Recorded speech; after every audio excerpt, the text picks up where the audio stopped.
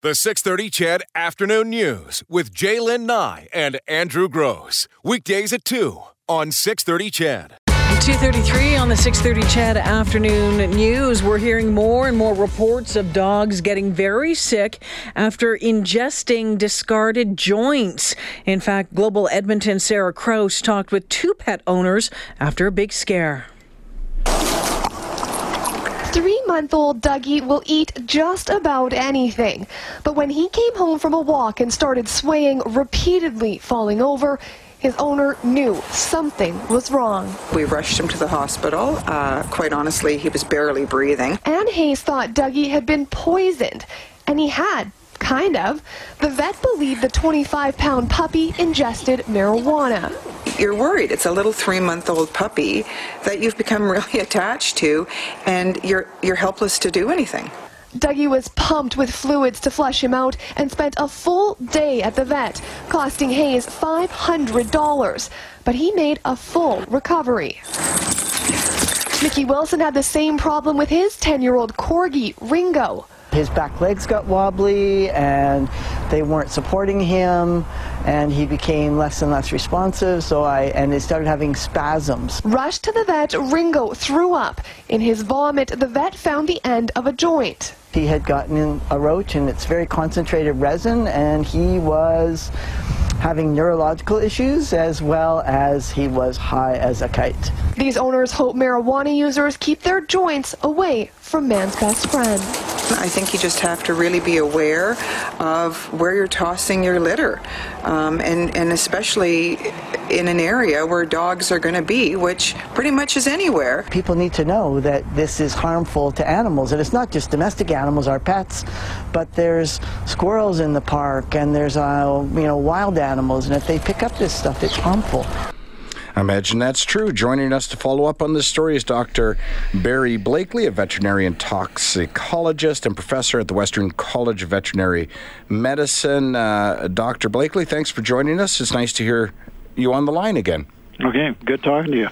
So let me ask, I don't even know where to begin to start with this. Is this a problem just for dogs, or is it a problem for all animals?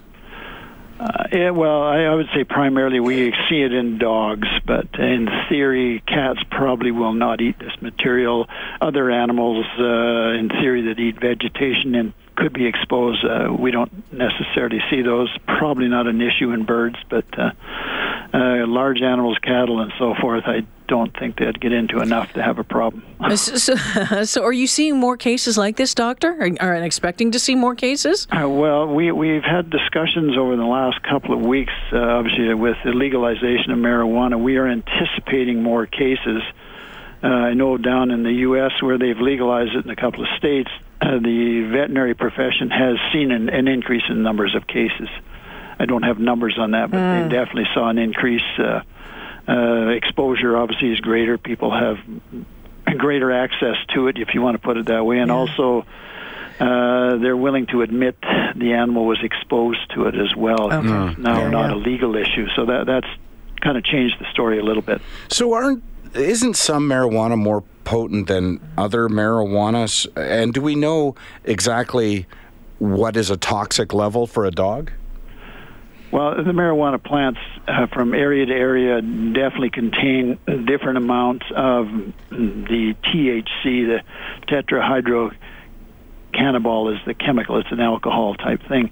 It does vary from plant to plant, and there are a number of labs, and I'll say in North America, that actually test the potency of the product. So one plant may contain a certain amount, another plant more or less. So it does vary from plant to plant.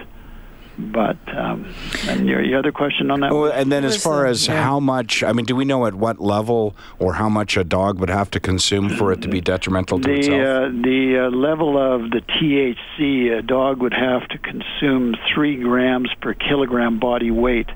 Now, if you want to translate that into that's the chemical, that's not the plant. Okay. To translate that into the plant, and I'll call it the dry plant, a typical dry plant may contain about 10% THC. The oil products contain maybe 20% or more. And if you want to translate that into, how much of that particular material would I have to eat, the dried plant, And I would suggest, and again, this depends on the weight of the animal and the concentration within the plant itself or the dried material. Maybe 30 grams would be enough to make the dog sick. And again, depending on how big the dog is, say 300 grams or whatever, potentially could be lethal. I'm not sure they would necessarily get into that amount, but in theory they could. So how are they getting sick from eating a single roach, like the end of a roach? The roach then.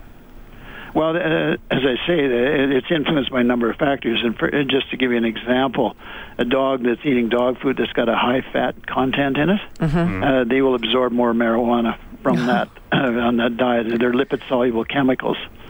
So there's a number of factors that influence it. The numbers I gave are, I'll call it guidelines. So a single cigarette, if you want to call it, obviously doesn't contain an ounce, but it's probably enough to put the dog off a little bit. Probably not kill it necessarily. In fact, I doubt it would, but they usually would recover from that type of dose. Well, and you know what? The two dogs in the report that we had just aired, one was a 3-month-old puppy, the other one was a corgi, so both smaller dogs. Yeah, so but the dose per kilogram would be greater. Yeah, but interesting, to see what had happened to, the one dog, I think it was Ringo, the corgi, just, back end stopped working. It was, his owner just said it seemed like he was high as a kite and he was having troubles breathing, and they had to rush him to the hospital or to the vet clinic when at first test couldn't figure out what was going on, and it wasn't until the dog threw up and they saw the roach in there they thought, oh, this is what's happened. That's how they found out about it. What should we be doing with this if we are dog owners? And I guess it's just making sure, keeping an eye on what your dogs are trying to get into.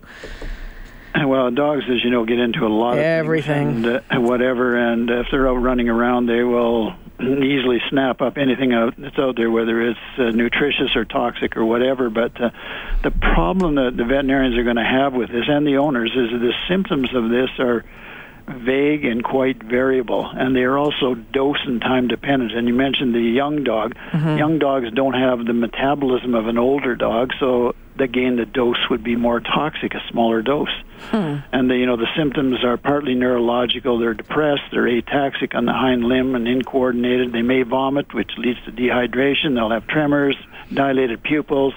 The body temperature could go up or down depending on a number of things. They may be weak, they may urinate, heart rates go up and down, they're disorientated, they're in a stupor, their eyes flicker back and forth, they have nystagmus. So that fits a number of, I'll say, poisonings or drugs. And so the real issue for the veterinarian is with these variable signs that are not really specific is it marijuana that if I treat them one way, they will be okay, or if maybe there's another drug in there, because sometimes these things are mixtures of things, or maybe they ate two different things. They need to treat them differently. So the ability to diagnose these, looking at the dog, is a challenge. You can be suspicious of two or three things, but whether they contain fentanyl or opioids or cocaine or ketamine or alcohols, there's a long list of possibilities. And which one do I treat for? Sometimes the treatments are a little different.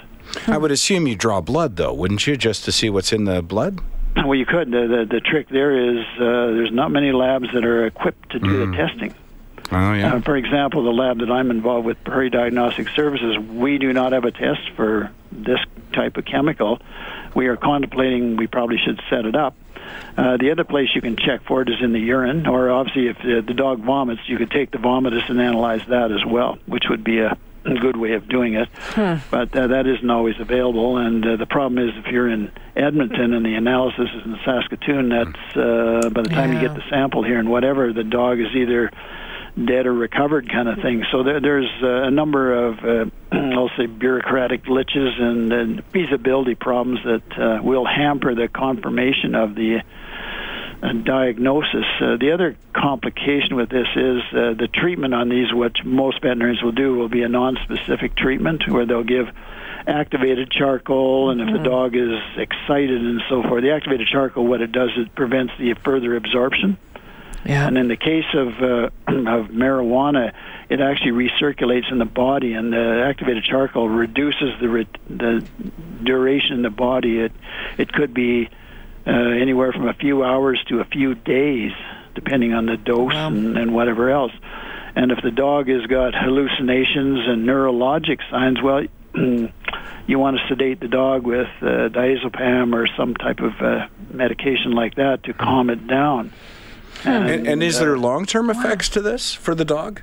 I wouldn't say long-term in terms of permanent disability, like the ataxia. They'll recover from that, so it doesn't cause, I'll say, permanent nerve damage. But I think some of the data in the human world, where obviously the person is maybe exposed to it for longer periods of time at I'll say a higher dose, if you want to call it that, but there's some subtle suggestions that it leads to dementia and long-term problems, but maybe that's not an issue in dogs. But people that live longer, maybe there are some long-term impacts, and a lot of that, I don't know how well it's been looked at.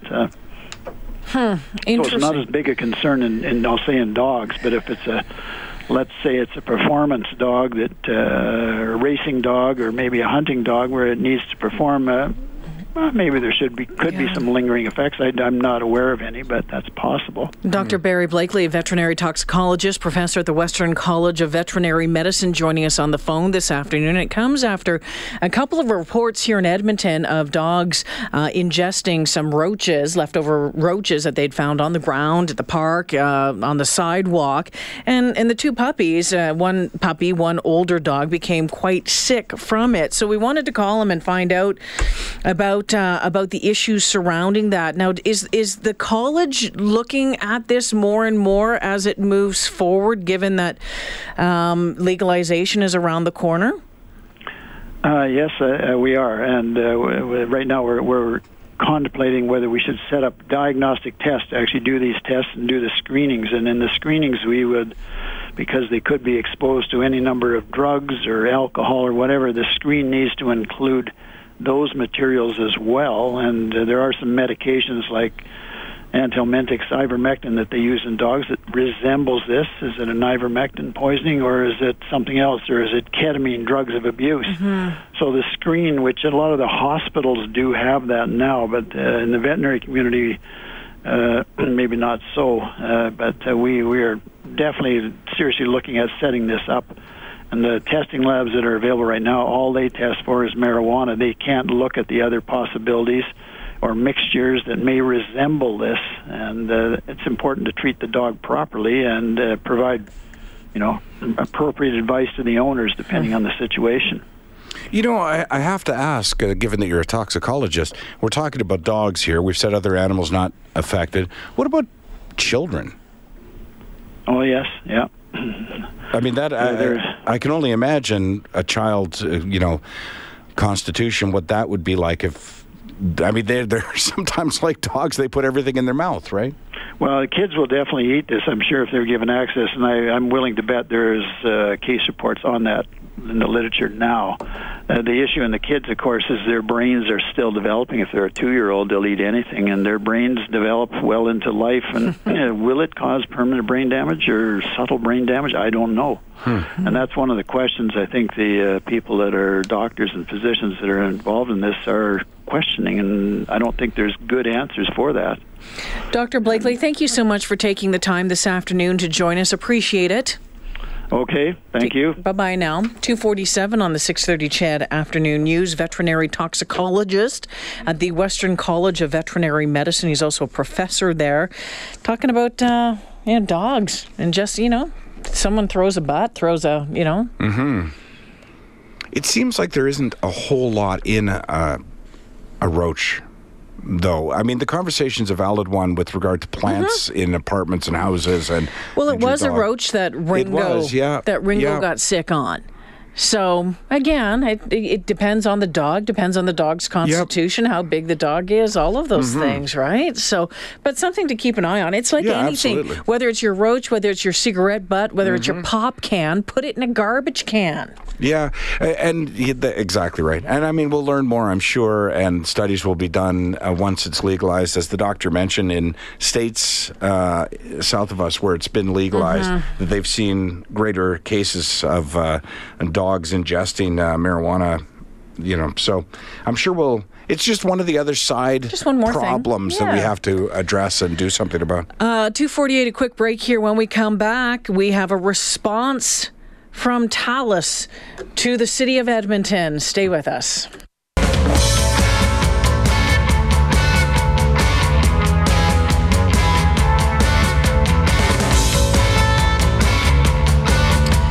Thanks for all your texts coming in following our conversation with Dr. Barry Blakely, the veterinary toxicologist out there at the Western College of Veterinary Medicine. It's in Saskatoon, I believe. So just had this handed to us in response to the city issuing that default notice, a notice of default today. Thales has said, quote, "It is disappointed by the action taken today by the city, that the activities of Thales and the city are mutually dependent, demanding timely coordination and decision-making, that they remain committed to delivering the next steps of this project for the benefit of Edmontonians and will continue to work as we always have per our contractual obligations." That says volumes. That says, nope, we signed a contract for $55 million. We're going to continue to do it. Yeah, do it and get the rest of our money. The mayor, though, pretty much saying enough's enough. A statement has come out from the city of Edmonton, from Mayor Iveson. Says, quote, "We have a contractor that has consistently let down Edmontonians in meeting their contractual obligations to the city. They have failed to achieve the deadline we set, and we cannot continue to wait for a solution that may not arrive. Enough is enough. Council has directed administration to provide Thales with a notice of default under their contract. This is our line in the sand. There is now a process to be followed under the contract, and given that this is a legal process, we cannot get into a lot of public details." This is Mayor Don Iveson. "My expectation of Thales is that they take this notice of default very seriously and do everything possible to avoid the next steps in our legal process. It's important to remember that thousands of people use the Metro line every day, and while we go through these next legal steps, we will assure the public that the line is safe and will continue to run while we work on fixing the signaling system." You know, never mind. Said enough about this. Just sit back and pop a bag of popcorn and watch what happens next. It's going to be a legal battle for sure. It doesn't work the way it's supposed to. They have to have flagmen at some intersections because they don't trust the signals. They have to radio each other to make sure, or radio central to make sure that there's no train ahead of them. That's not what we signed up for. It isn't at all. I mean, they might as well have just put it on rubber wheels and towed it with a rope. They would... But all right. It needs to get fixed. I'm not letting this council off the hook, but they're the ones. It might not be their fault, but it is their problem. Have you seen this video? Yeah. This little kid running from third to home in slow motion. Must have been, what do you call it? He had, there wasn't a hit and he wasn't running in, so it was... Could have been, forced or whatever it is. So he's 3 years old and he's like slow mowing down the line. Yeah, it's absolute classic. I don't know what you'd even Google to find it. Boy runs slowly, kid. Or And then the coach comes in tries to get him to move a little bit faster, and he's like waving him off, like, "No way, man." That kid's about 15 to 18 years away from being in the major leagues. He knows he's a showman. That kid, and when the parent manager or whatever tries to move him along quickly, he's so upset because it's ruining the video. Does the slow-mo dive into home plate as well. It's hilarious. Yeah. Just Google slow-mo baseball walk. Slow-mo baseball walk. You'll find and it comes up. Very it's funny. So cute. The 6:30 CHED Afternoon News with Jaylen Nye and Andrew Gross. Weekdays at 2 on 6:30 CHED.